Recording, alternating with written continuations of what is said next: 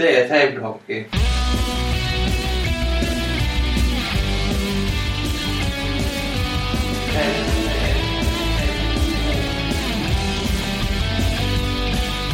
Du må jo søke angrepsspill.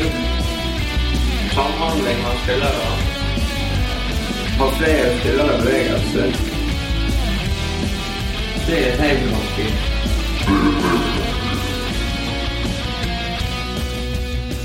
Ja, tro det eller ei, folkens, da vi tilbake med nok en ny episode av programmet Det tablehockey. Programmet der norske bordhockeyspillere blir prakket på en personlighetstest, der vi skal finne ut hva type spillere de er. Og denne gangen har vi fått med oss en spiller som heter Vegard Klippen. Velkommen. Jeg glemte å si med oss han og sekretær og taleekspert Arne Johannes Holmin. Takk. Kanskje du kan begynne med å fortelle litt om hvordan du begynte å spille bordhockey og sånne ting. Det startet tilbake i 2012, tror jeg. Jeg spilte innebandy. Der hadde jeg 2 meget spesielle trenere i Frode Hagerup og Bjørn Hagerup på Røken. Og så var det en del som hadde vært med litt på sånn liga tidligere. Jeg hadde en gravfight ganske lenge. Torben Kvarnland blant annet hadde vært med et lite år i forveien. Litt inn iblant og spilt da. Og så var det litt tilfeldig at jeg ble med første gangen, og jeg tapte alt, men av en eller annen grunn så kom jeg tilbake. På den tiden så var det jo annen hver uke. Og så giret jo Frode oss opp veldig med at Norge skulle arrangere VM, og at det var ingen juniorer som spilte bordhockey i Norge, så her kunne vi få en ganske lett reise til deltakelse i VM. Så det var nok det til å begynne. Aha, ja, så VM var nesten en direkte årsak til den store oppblomstringen av juniorer på Jæren, da? Ja, og så ble det jo på en måte en kamp mellom oss for hvem som skulle få plasser, siden det var jo bare plass til 4 i individuelt junior-VM og 5 i lag-VM. Ja. Og i starten der så var vi vel 6 eller 7, så det var jo snakk om ikke hver en av de 2 eller 1 eller 2 som ikke fikk være med. Ja. Så det var nok det til å tenne den konkurransegnisten. Ok, så det var Hagerups-brødrene som da vi begynte med innebandy, var det så? Ja, riktig. Ok, så det trente dere innebandy, det 2? Var det? Ja. Så de er jo aktive der ennå med innebandyen. Ok, de er ikke på landslaget i innebandy? Å nei, langt ifra. Ok. Kunne jo være. Kanskje jeg lærte noe nytt her. Ok. Ja, skal vi supplere med noen meritter kanskje da?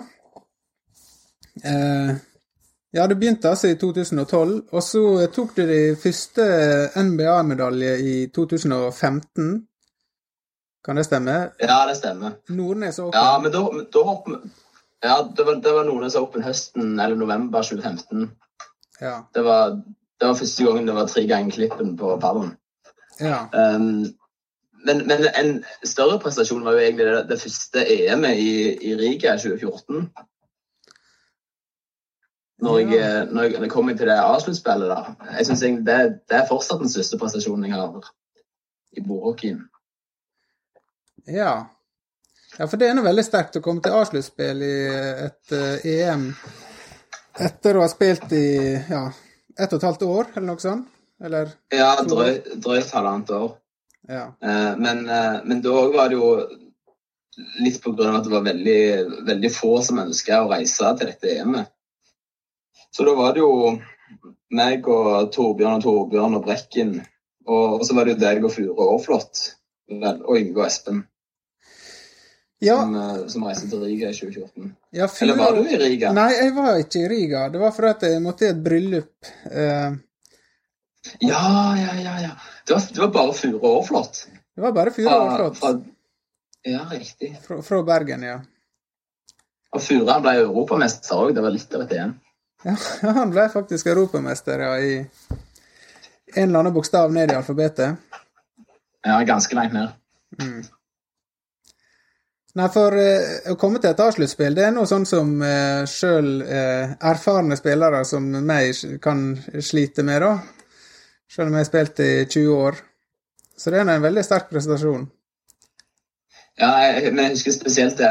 Jeg hadde jo studert den rankingen opp og ned, og ante jo ikke hvem disse spillerne var. Men så på den tiden så var det han Alexis Sakharov, hva han heter? Ja. Han var ranket 3 i verden. Og han slo jeg 4-3. Så det gjorde at jeg akkurat gikk videre da. Hvis jeg husker riktig. Ja, men jeg har notert en ganske god prestasjon i 2016 da, med 3. plass i Norway Open, delt med Kevin Eriksson og bak Pelkonen og Lundin. Det solid. Ja, da hadde du 3 ganske sterke. Feltet bak var jo ikke like sterkt, så det høres jo veldig bra ut. Ja, men det var i hvert fall beste nordmann da. Ja, det var jeg. Og så har det altså de 3 siste årene så har det blitt nummer 3, nummer 2 og nummer 3 i NM. Så det har stabilisert deg som en medaljegrossist da, i NM. Ja, ennå ikke blitt beste i familien, men det noe en annen sak. Ja. Da skal vi finne ut av hvorfor etter hvert. Vi skal i hvert fall prøve på det. Skal ikke vi det? Ja, vi skal det. Skal vi hoppe i gang med de første kategori, ikke neste, men den første, som en veldig interessant kategori, fordi den jo ekstroversjon. Og vi tenkte jo at du ville score veldig høyt på den. Og jeg vet ikke hva du tenker selv. Tenker du også da? Ja, vil dere ta så... Fortell litt om... Ja, jeg glemte å gi beskrivelsen. Det altså hva du gir ut av deg på før og under kampene, om du en sosial type i kamp eller i spillelokalet. Ja, så da det ekstraversjonen. Det kommer litt an på, tror jeg. Jeg går litt i meg og bobler når det turnerer en ganske sånn resultatorientert og fokusert på det jeg skal gjøre. Og innad i kampene så kommer det veldig an på hvem jeg spiller mot. Jeg tror jeg speiler nok de jeg spiller mot veldig mye. Hvis det folk som snakker mye, så kan jeg fint bli dratt inn i den sirkelen selv, skulle jeg si. Mens jeg ikke den som står og snakker til meg selv, sånn som jeg har noen karakterer som gjør i norsk tablehockey. Så hvis jeg spiller mot spillere som for det meste holder kjeft, så holder jeg som regel kjeft selv også. Ja, det faktisk ganske presist vurdert. Du har fått karakterer 3,6 av 5 da. Og du har skåret veldig høyt på at du en omgjengelig type, at du du hyggelig og pratsom på turneringer. Altså du ikke sånn du utadvendt og omgjengelig. Det ikke sånn at du bare smyger deg rundt i spillelokalet per default som... Ja, nei, det vil jeg ikke si. Nei. Så du skaper på en måte entusiasme da. Men så det et ganske tydelig skille mellom det sosiale og det som skjer under kamp. For du har skrevet at du ikke pratsom under kampene. Så der det, ja. Ok, så det var egentlig bare den som trekte ned da? Var ikke det? Nei, det en ting til som trekker ned. Ja, det var en ting til. For ekstroversjon, altså de som ekstroverte ofte energiske. Ja. Men du har nå ikke en energisk spillestil. Nei, absolutt ikke. Så når du kommer på brettet, så det på en måte litt en annen person, eller en annen type da. Ja, spillestilen min speiler kanskje ikke helt personligheten ellers. Nei. Og teorien vår da at du sparer opp energien inn i sånne små eksplosive burst i angrep da. Du bygger det opp, du har en ganske rolig stil, og så kommer du med sånne eksplosive moves plutselig. Ja, jeg tenkte litt på det dere sa i en av de forrige episoderne om denne timing, det så nytt du sa at det må variere tempo i kombinasjonene. Siden jeg bruker veldig mange av de samme triks, så jeg varierer ikke så veldig mye på triks og utfordrer meg selv med å på en måte prøve nye kombinasjoner. Sånn. Jeg spiller på det samme, og da det desto viktigere på en måte med å variere tempo og timing i kombinasjonene og i skyfflene da, for å ikke bli for forutsigbar. Ja, og det skal vi jo snakke litt mer om senere, dette med forutsigbarhet i spillestil. Ja, det skal vi snakke litt om.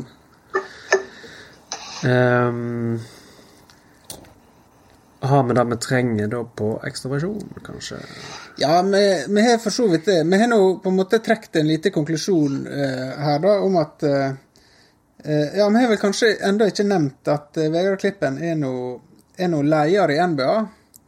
Så han er tydeligvis en person som tar ansvar da, i organisasjoner. Men han tar også ansvar i spillokale, som arrangør og som humørspreder. Og ikke minst så tar han stort ansvar på bankett. Og var en av de... Jeg var veldig tidlig ute med å være med på bankett, selv om han var litt for... at han ikke var gammel nok, egentlig da. Ja, men når du blir en del av det borgermiljøet, så hører du jo allerede fra starten av historier fra banketter opp igjennom, sant? Så du blir jo på en måte... Du blir jo preget, for å si det sånn. Ja. Ja, du får en vilje til å oppleve sånne legendariske øyeblikk som da røren hopper inn i hekken naken og sånne... som vi snakket om i forrige episode. Ja, hvis du har litt sånn konkurranseinstinkt, så vil du jo vinne også, og når det er snakk om å vinne bankett, så blir du gira. Ja. Ja. Ja. Ja, vi går videre på neste kategori, som er planmessighet. Og da er jo da kontroll og sånne ting. Skal vi se. Kontroll, struktur, orden i spillet. Hva tror du ligger på her? Der tror jeg scorer ganske høyt. Ja. Jeg spiller ganske sånn resultatorientert, og det er sjeldent at jeg prøver, sånn som sagt i start, at jeg prøver nye kombinasjoner, eller at jeg er dristig i oppspillsfasen, eller i angrepene mine. Så jeg vil tro jeg skårer ganske høyt der. Ja, det er du. Du har skåret i hvert fall suverent høgst av alle oss som testet oss til nå, da. Men det er noe litt så med de som blir testet nå. Det er noe Holmin, Tvetet, Røren og Årflåt. Som alle fikk under 3, men du har også fått 4,2. Så det er veldig høyt. Ja da. Men det trenger jo ikke være utelukkende positivt heller, sant? Det begrenser jo litt. Jeg vil tro det begrenser litt mine utviklingsmuligheter også, at jeg på en måte er ganske sånn blåst til en fast struktur på brettet da. Ja, det er ikke umulig det. Nei, du har fått veldig høy score på at du er grundig og lite uforsiktig, og at du er organisert, og du er ikke lat i oppspill, som du nevnte. Og så er det selvfølgelig da, kanskje av disse grunnene, veldig pålitelig lagspiller da, i klubb-NM, eller i klubb, nei, hva heter det? Altså lag-VM, for eksempel. Så er det brukt å gjøre en veldig god figur. og du har god stegerevne og effektiv.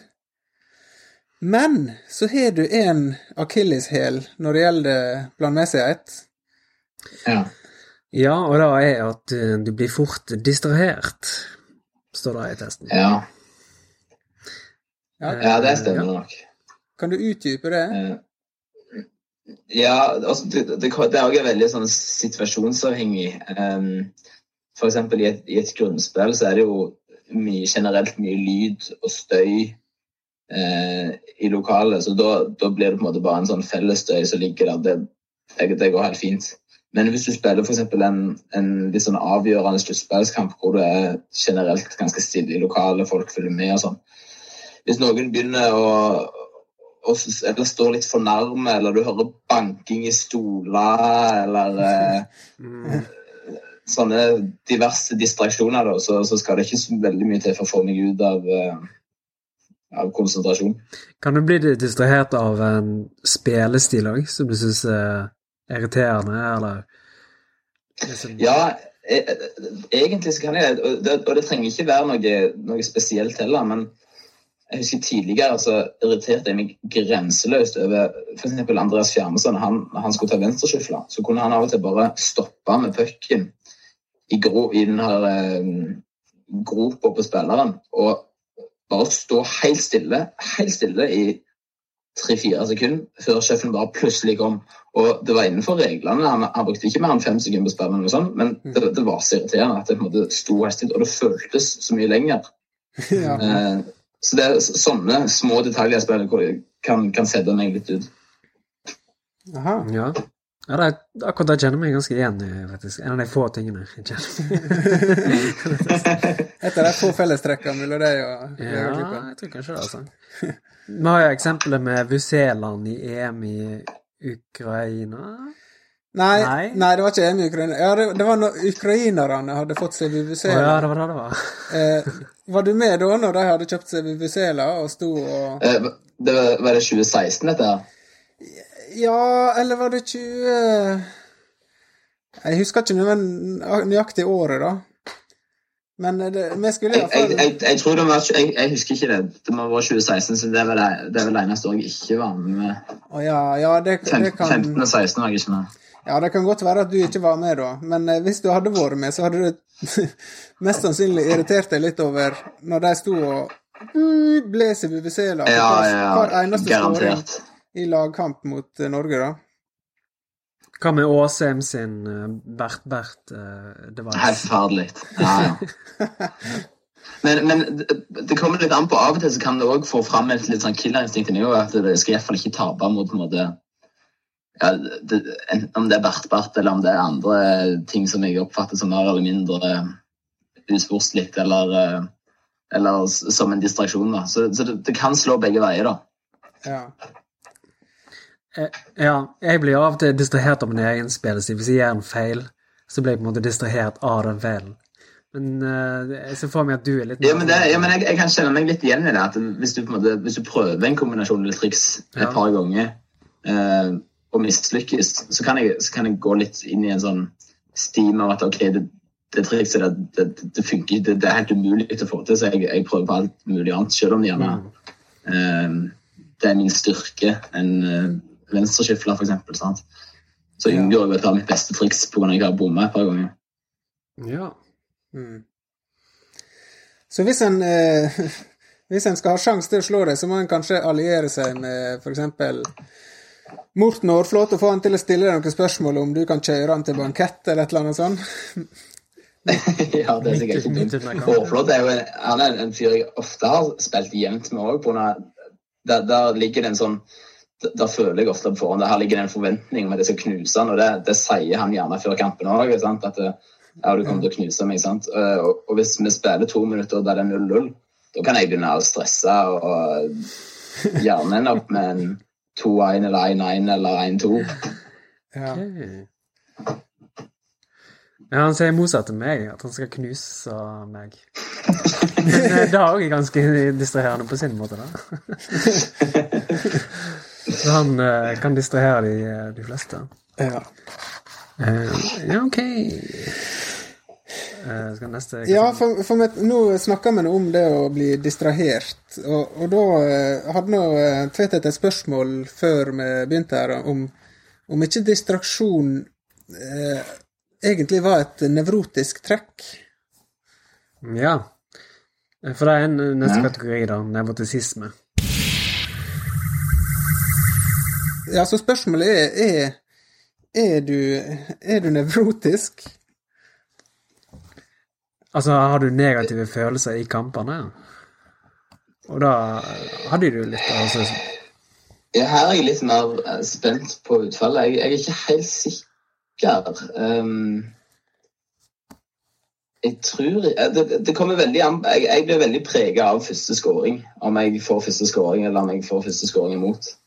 Så jeg tror det er veldig sånn situasjonsavhengig. Riktig. Ja, altså du har nå fått en veldig lav score her da. Du har nå du setter ny rekord også på dette feltet her.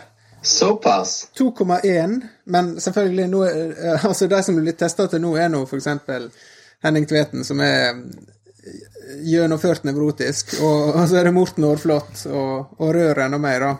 Ja, det ikke så veldig god motstand akkurat på den kategorien. Nei. Men hva spørsmål var det for denne kategorien?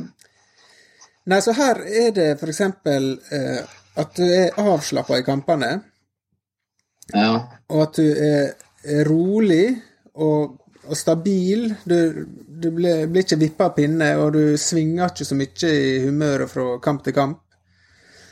Og så bekymrer du deg heller ikke så mye. Det ikke sånn at du ikke så veldig nervøs før en turnering. Nei, jeg har nok blitt mye bedre på det med året, tror jeg. Jeg var ganske mye mer nervøs tidligere. Jeg husker den første Jæren Open vi var med på i januar 2013. Da var jo Jærbladet stedet sånn. Da fikk jeg jo på trykk at jeg hadde låget vågen hele natten før og vært nervøs for turneringen dagen etter. Så på den tiden så var jeg nok mye mer nervøs enn det jeg nå. Ja, for det husker jeg tenkte på det når jeg så den, om ikke å være nervøs. At du var nok nervøs første året du spilte. Ja, veldig. Jeg kunne ligge vågen mange timer på kvelden og ikke få sove siden jeg var så spent på dagen etter. Ja. Men så har du nå etter hvert utviklet en veldig trygg spillestil som gjør at det kan ikke gå så ufattelig dårlig da. Egentlig. Ja. Men nå har jeg på en måte mer press på deg nå, for nå har du jo etablert et rykte for å være ganske god. Så sånn sett bør du... Ja, men det tror jeg kjente en del på i sånn, etter jeg hadde tatt første NBA-medalje og på en måte fått et visst nivå, men samtidig ikke blitt så god. Så tror jeg kjente mer på det. Ja. Og da gikk det jo mer opp og ned også. Da var det jo noen medaljer og noen ut i kvartfinale, og det svingte veldig, så hadde det blitt mer stabilt nå de siste par år, egentlig. Ja. Ja, for det virker som du har på en måte fått presset nevrotisisme ned da, i spillet ditt. Ja, jeg tror det. Men så det en ting som skiller seg litt ut her, og det at du kan bli deprimert og bitter av motgang i spillet, eller i turneringer. Ja, det kan jeg. Men særlig hvis jeg får et par tap på rad, så kan jeg nok gå inn i litt sånn negativ stim, hvor det kan påvirke de kampene som kommer. Men det kommer veldig an på hvem jeg taper mot. Om jeg taper mot spillere som jeg vet jeg kan både slå og tape mot, eller om jeg taper mot spillere som jeg vet jeg skal slå. Men flere tap etter hverandre kan nok fort utløse en sånn negativ spiral, hvor jeg får en litt sånn, en negativ rekke med tap da. Men det skal ofte mer enn ett tap til for å på en måte få meg over på den pinnen. Ok. Ja. Kan det være positivt også, at når du taper så får du en ekstra motivasjon til å gjøre det bedre? Ja, jeg tror det. Og de gangene vi har turnering hvor vi har oppdatert tabell på lærrett, så pleier jeg ofte være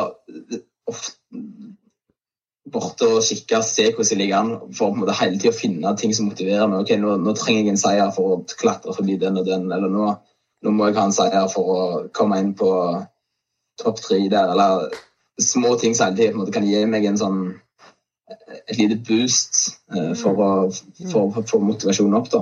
Interessant. Det er motsatt av min taktikk, som unngår alle sånne ting for å dempe nevrotisismen. Du bruker det faktisk som en styrke.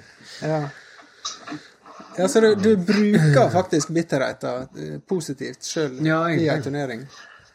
Ja, jeg leide liksom, og mye av det skjer nok sikkert ubevisst også, men jeg leide etter ting som kan gi meg et boost og gi meg motivasjon til at den neste kampen må vinnes. Det høres noe fornuftig ut, Tvetet. Kanskje du skal prøve å... Det høres ut som en gullformel egentlig på anti-bordhockey-nevrotisisme. Å liksom være avslappet i kamp, og så bruker bitterheten etter kamp til å gjøre det enda bedre. Finne motivasjon. Ja, det høres veldig klokt ut. Men da er egentlig spørsmålet, når du har så mange gode egenskaper, taktisk og antinevrotisk, hvorfor vinner du ikke da flere NBA-turneringer? Nei, jeg tror hadde det ikke vært for at det fantes en Magnus Klippen, så tror jeg skulle tatt et par til. Ja, det er riktig svar. Vi har også ført opp Magnus Klippen som grunn nummer 1. Grunn nummer 1, grunn nummer 2, Øystein Klippen. Ja, nei, men det, samtidig så tror jeg ikke, jeg hadde ikke vært i nærheten av så god som jeg nå hadde ikke vært for de, siden det er de som på en måte har pushet nivået mitt også opp de siste årene. Jeg trente veldig mye de første årene, 2012, 13, 14. Og så datt jo de som jeg spilte mye med i starten, Torbjørn og den gjengen der datt jo av etter hvert. Og da det førte til at jeg stod ikke time på time og trente etter det, men da jeg spiller jo regelmessig småkamper mot de, sant? Samtidig som jeg har deltatt på ligaen når jeg har hatt muligheten. Men nå har jeg jo blitt vekk i 4 år, så det har jo vært veldig begrenset med sånn regelmessig bordhockey. Så det har jo for det meste egentlig vært i ferie når jeg går hjemme, og når jeg har reist på turneringer, at jeg har spilt på hockey. Ja. Så hadde det ikke vært for at jeg hadde de å spille mot hjemme, så hadde jeg nok ikke vært der som jeg er nå. Nei, jeg husker du nevnte, det var vel til NM i år, at du nevnte at du hadde trent en del før det NM-et. Eller var det Lambertseter Open, kanskje? Nei, det var Lambertseter, siden den Lambertseteren, den var jo i januar, bare et par uker etter juleferien, så da hadde jeg jo vært hjemme i 3 uker og spilt ganske regelmessig. Så da hadde jeg fått en veldig sånn god opptrening til akkurat den turneringen da. Ja, for da var du markant god på ikke bare den høyre skyffelen som du er veldig god på, men også på senterfinte og andre ting da. Og det resulterte nå med at du slo Torli i finalen. Ja, en kombinasjon av mye trening på forhånd, og at Magnus ikke deltog. Det var det som skulle til for at jeg vant en NBA-turnering. Ja. Ja, vi kan jo legge mest vekt på det første da. Ja, men vi kommer litt inn på disse tingene på neste kategori, som er da åpenhet for inntrykk. Altså kreativitet og fantasi på og utenfor brettet. Hva tenker du om den? Hva tenker du skårer her? Ganske lågt, tror jeg. Jeg er ikke så kreativ når det kommer til det å prøve nye triks eller være veldig vågal på brettet. Jeg gjør mye av det hjemme når vi spiller for gøy. Da kan jeg prøve nye kombinasjoner og spille veldig annerledes enn min vanlige spillestil. Men når jeg spiller i turnering, så spiller jeg veldig, veldig resultatorientert. da skal jeg vinne for en kvart pris, og da spiller jeg på mine styrker. Ja, ok. Tror du det kan bli et hinder også når du spiller mot de aller beste, sånn som Magnus? At du blir litt lett å lese? Ja, jeg tror det, at særlig med Magnus, at jeg blir litt forutsigbar. Han vet jo på en måte hva som mine styrker, hva som mine svagheter. Men akkurat mot Magnus Øystein så kan det være at jeg spiller litt annerledes, med tanke på at der kjenner jeg de også veldig godt, så der kan jeg av og til dra frem ting som jeg ikke bruker til vanlig. Så jeg tror jeg spiller ganske annerledes mot de enn jeg gjør generelt. Ok, så du spiller faktisk litt mer kreativt mot deg? Ja, jeg tror det. Men det er ikke noe jeg går bevisst inn for, men det blir nok litt naturlig når de vanlige rommene og åpningene gjerne er lukket. Ja, for det de vet, ja, ikke sant, de kan stenge et par av de tingene som de vet du er god på. Riktig. Du skått jo høyt på at du var kynisk tidligere, var ikke det en kategori? I spillestilen? Eller var jeg for en underkategori? På hva måte vil du si du kan spille kynisk? Eller hva situasjoner? Jeg tror jeg er ganske flink på en måte å dra ned tempo i kamper. Jeg tror veldig mange har lett for å, hvis de spiller mot folk som er temposterke eller som spiller raske hockey, så blir de fort rett inn i den der stimen selv, at da spiller de raskt selv om de gjerne ikke er komfortable med det. Jeg har veldig fort for å roe ned og ta meg god tid, selv om jeg spiller mot folk som gjerne spiller veldig fort da. Så, og jeg håper i hvert fall jeg klarer å gjøre det uten å være usportslig, at jeg ikke drar det lenger enn jeg må, men at jeg kan ta meg ganske god tid på brettet. Ja, på denne her åpenhet for inntrykk da, så har du fått karakterer 3, egentlig. Helt midt på 3D. Ja, det har glemt å si. Men, hvordan er det i forhold til de som har vært tidligere? Ja, der er det ganske sånn spredd, siden Årflåt hadde en helt umenneskelig lav karakter, 1,3. Ja. Men oss andre, Tvettet og Røren og meg da, Holmin, vi har fra 3,5 opp til 4,5. Ja. Så det ligger en plass mellom oss andre og Årflåt. Ja, men det er fint. Men det er ganske todelt da. Du er egentlig veldig høy på at du er nysgjerrig i forskjellige spillestiler og spillemåter, og at du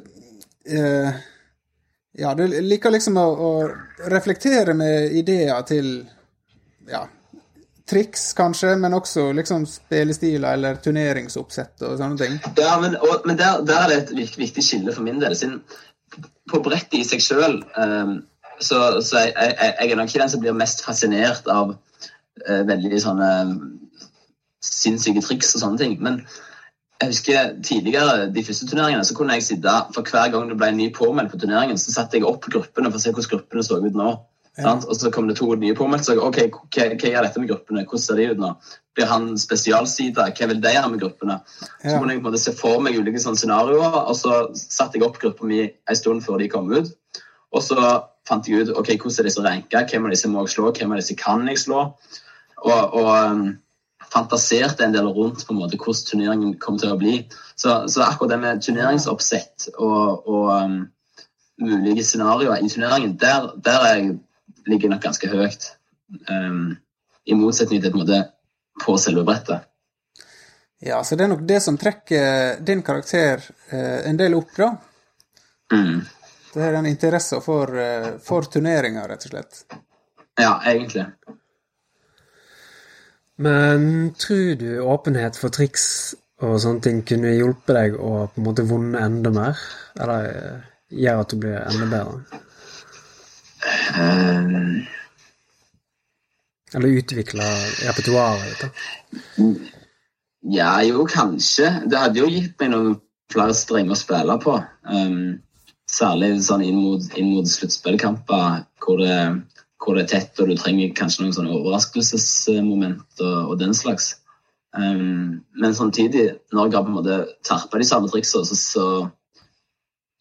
så har jeg jo blitt ganske effektiv på de jeg tar og de jeg kjører da. Så sånn resultatmessig så i det store og det hele, så ikke nødvendigvis. Det vanskelig å si. Ja, altså når du da har en litt sparsomlig spillestil, så stiller det noe ekstra høye krav til kvalitet da.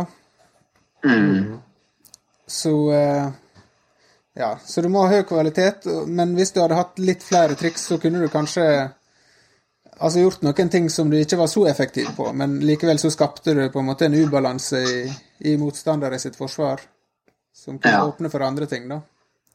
Ja. Han har en sjøløve jeg kan dra frem av og til.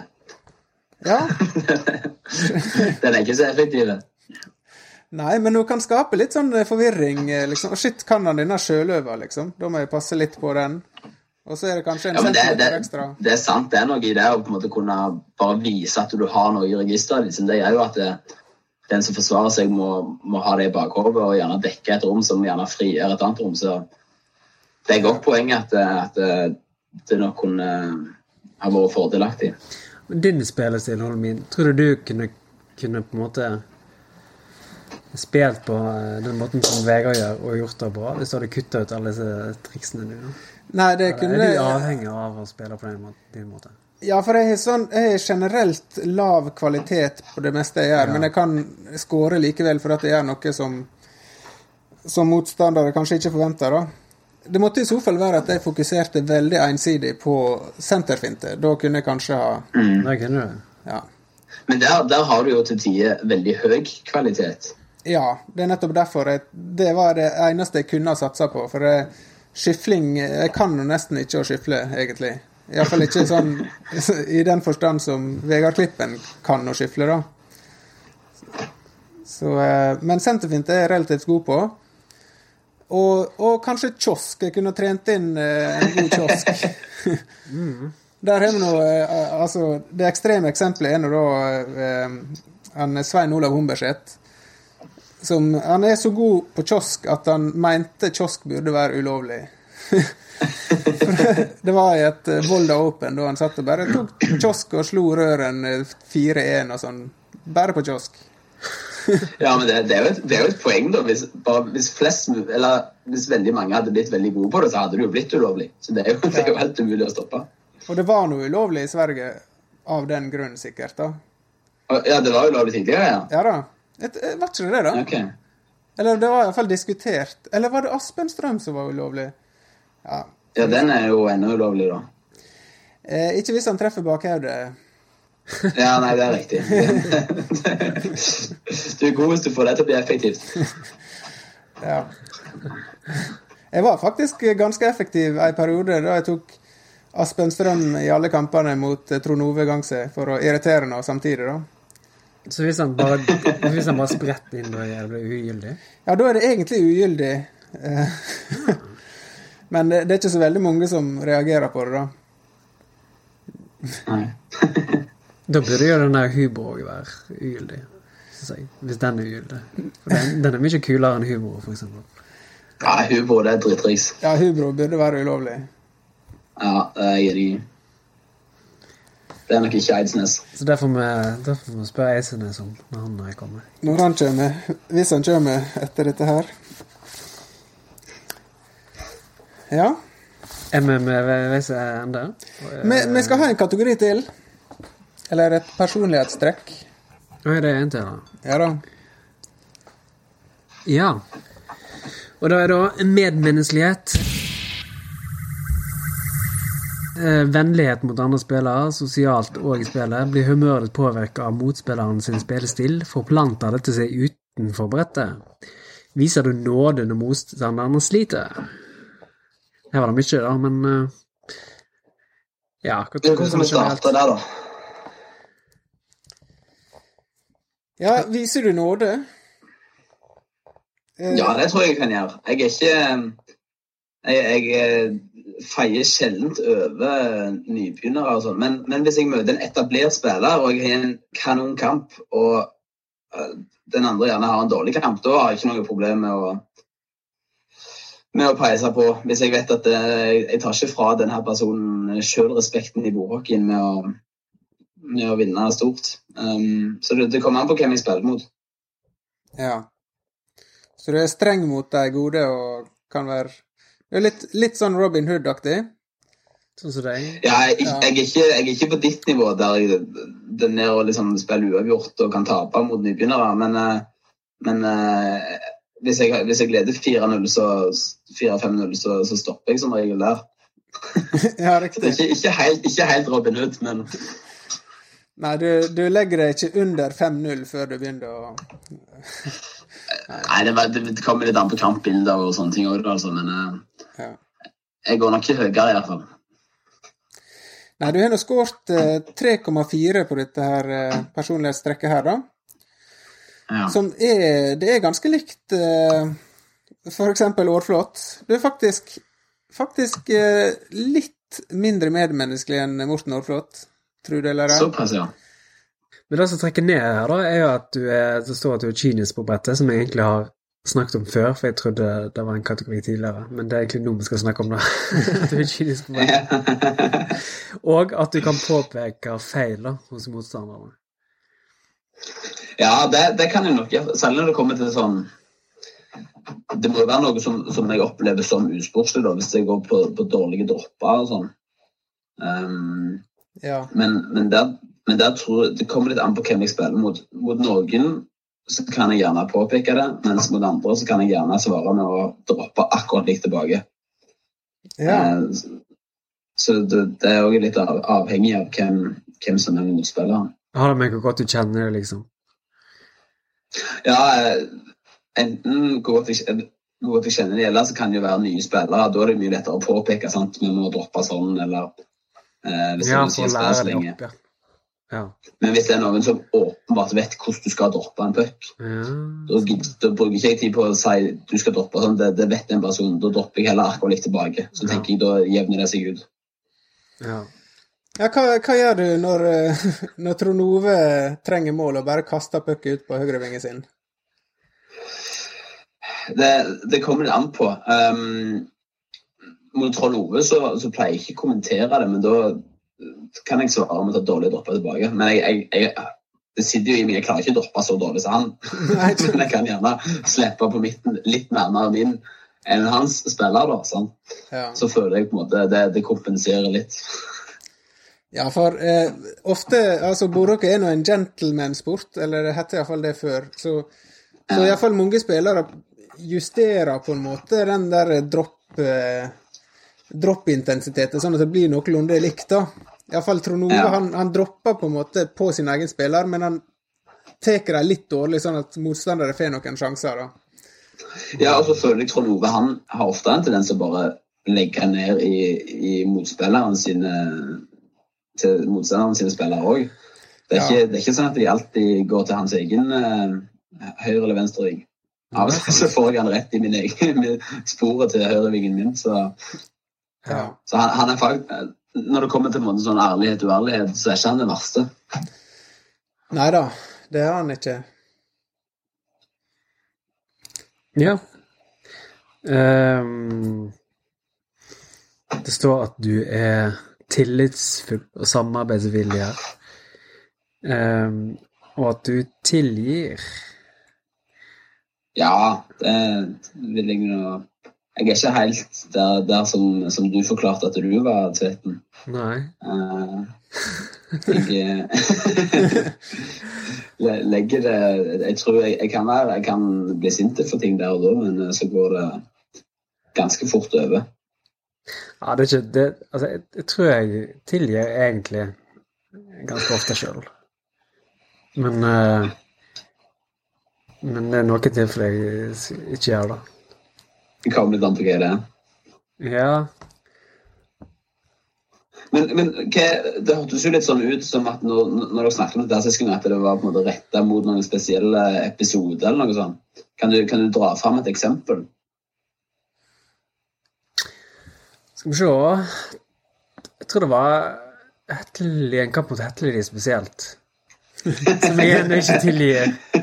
Det var vel mer at han på en måte... Det var en kombinasjon med måten han spilte på. At jeg følte han prøvde å irritere meg med måten han snakket på. Kanskje? Men det jo egentlig regel nummer 1 i Borg. Det ikke slippe inn et spektakulært mål mot Hettelid. Da får du høre det minst resten av turneringen, og gjerne i flere år frem i tiden også, og du får noen hyl og hopp og alt mulig. Ja. Så det var vel der da, det var på en måte den måten han reagerte på når han skårte, måten han spilte på, ja, så gjorde at det satt i lenge da. Ja, det kan være krevende å spille mot Hettelid hvis han leder og kommer litt i god stemning og begynner å prate, og da er det mange som har et problem. Men generelt, hvis det bare en dårlig, hvis det en som dropper litt dårlig og sånn, så jeg tror jeg tilgir det, egentlig. Ja, du hater ikke den personen for resten av livet, for at det ble en dårlig dropp. Nei, men jeg får litt sånn fred med meg selv hvis jeg føler at jeg gjør det samme tilbake, da. Sant? Så da tenker jeg, da er det 50-50. Da er det rettferdig på et vis. Ja.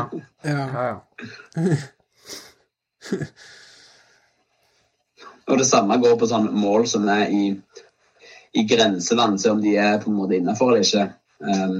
Hvis jeg spiller mot en spiller som jeg vet er fair, som er ærlige når det kommer til de tingene, så tror jeg er det selv også, sant? Da er jeg ærlig på om jeg tror det var innenfor 3 sekunder eller ikke. Men hvis jeg spiller mot spillere som jeg vet jeg gjerne kan dra litt på det, og si at ja, det var mål litt drøyt 2 sekunder, eller ting i den gata der da, så tror jeg kan bli, gjøre litt av det samme selv mot den spilleren. Ja, så du svarer med samme mynt i stedet for å hisse det voldsomt opp og la det ødelegge kampen, liksom? Ja. Det høres så det var det jeg veldig... burde gjort da, mot Hettelid. Ja, du burde gjøre det. Burde hoia og gjort irriterende. Spørs om han hadde irritert seg over det, han hadde ikke bare kos seg. Ja, da var det. Ok, så tror jeg vi egentlig beveis ende. Ja. Kan jeg avslutte med et bokespørsmål som ikke går på denne testen da? Ja. Denne boka som Simon Thomas har skrevet, Ja. Var det bordhockey-relatert, eller? Nei, altså, jeg tror... Nå har ikke jeg lest boka, men jeg tror det er kun bordhockey-relatert i den forstand at det er han som har skrevet boka, og at den handler om nerds. Ja, ok. Eller geeks. Så, generelt? Sånn sett ganske treffende. Ja, så det er nok, jeg tror det kommer innenfor den der, det spørsmålet, altså, kunstnerisk, nei, altså, hva er det vi kaller det? Bordhockey-relatert kunst, musikk og litteratur. Ja. Ja. Ja, bordhockeymiljøet er litt sånn, er jo kjent for å være litt sånn nerdete og introvert da. Men du føler jeg på en måte gir et litt annet bilde utad i forhold til det som er normalt i bordhockey. Jeg føler meg jo ikke helt som hva skal jeg si, den typen selv, men jeg er veldig sånn fascinert av forskjellige folk da, sant? Og i bordhockeymiljøet så treffer jeg jo veldig mye folk som jeg aldri har noe med å gjøre ellers. Ja. Så det er nok heller det som på en måte hva skal jeg si, holder meg i at jeg fortsatt er en del av miljøet flere år etter. Ja, det er fantastisk mange fascinerende personligheter, og det er nå egentlig den største grunnen til at vi har dette programmet her, vet jeg. Ja, det er egentlig det. Ja. Selv om vi er fokusert ekstra på bordhockeypersonene, så lyser det noe gjennom diverse personligheter også etter hvert. Absolutt, absolutt. Ja, skal vi ta og oppsummere litt da? Ja. Vegard Klippen er en stabil og trygg bordhockeyspiller, har vi notert oss. Og så er han en sosial og omgjengelig person i spillelokalet og på bankett, for eksempel. Og så særlig, ja. Og så det en person som tar ansvar. Leier i NBA, mange år i nå. Leier i NBA. Jeg har ikke gjort en drit største ansvar, men det vel egentlig bare å ha det ansvaret, egentlig. Ja, det bare det tunge ansvaret å være øverste leier. Så av og til må du på en måte skjære gjennom og si, ja, det blir NM da og da, eller ja, det blir... Vi går for Bergen Open, selv om der ble vi stoppet til slutt av Valhammer, da. Eller Valhammer. Ja, jeg hadde med det på CV-en når jeg søkte jobba nå i våres, så det greit å ha på CV-en. Og så har vi da funnet 2 ting som vi mener kan gjøre det til en enda bedre bordhockeyspiller. Og det å ikke bli mindre distrahert av ting som skjer rundt brettet. Men selvfølgelig der virker det som du på vei. Du blir mer og mer rolig og trygg i kampene, sånn som vi ser det da. Men det skal jeg jobbe med. Jeg skal sette på et sånn opptak av Hettelig som snakker mens jeg trener. Ja. Så tror jeg det skal bli ganske bra. Det kan hende du skal ta det litt sånn i steg. Kanskje begynne med Årflott og så Hettelig til slutt. Ja, det sikkert lurt. Og så det der med variasjoner, da, at du kan utnytte litt grann. Du har nå en god teknikk, så du kan utnytte den til å ha noen andre varianter som skaper litt usikkerhet hos motstander, da. Ja, det nok lurt. Skal tappe selvøvene frem til vi får i gang en NBA-turnering igjen, forhåpentligvis på nyåret. Ja. NBA stiller vel fremst i vaksinekøa, regner jeg med. Ja, det skulle du bare mangle. Ja.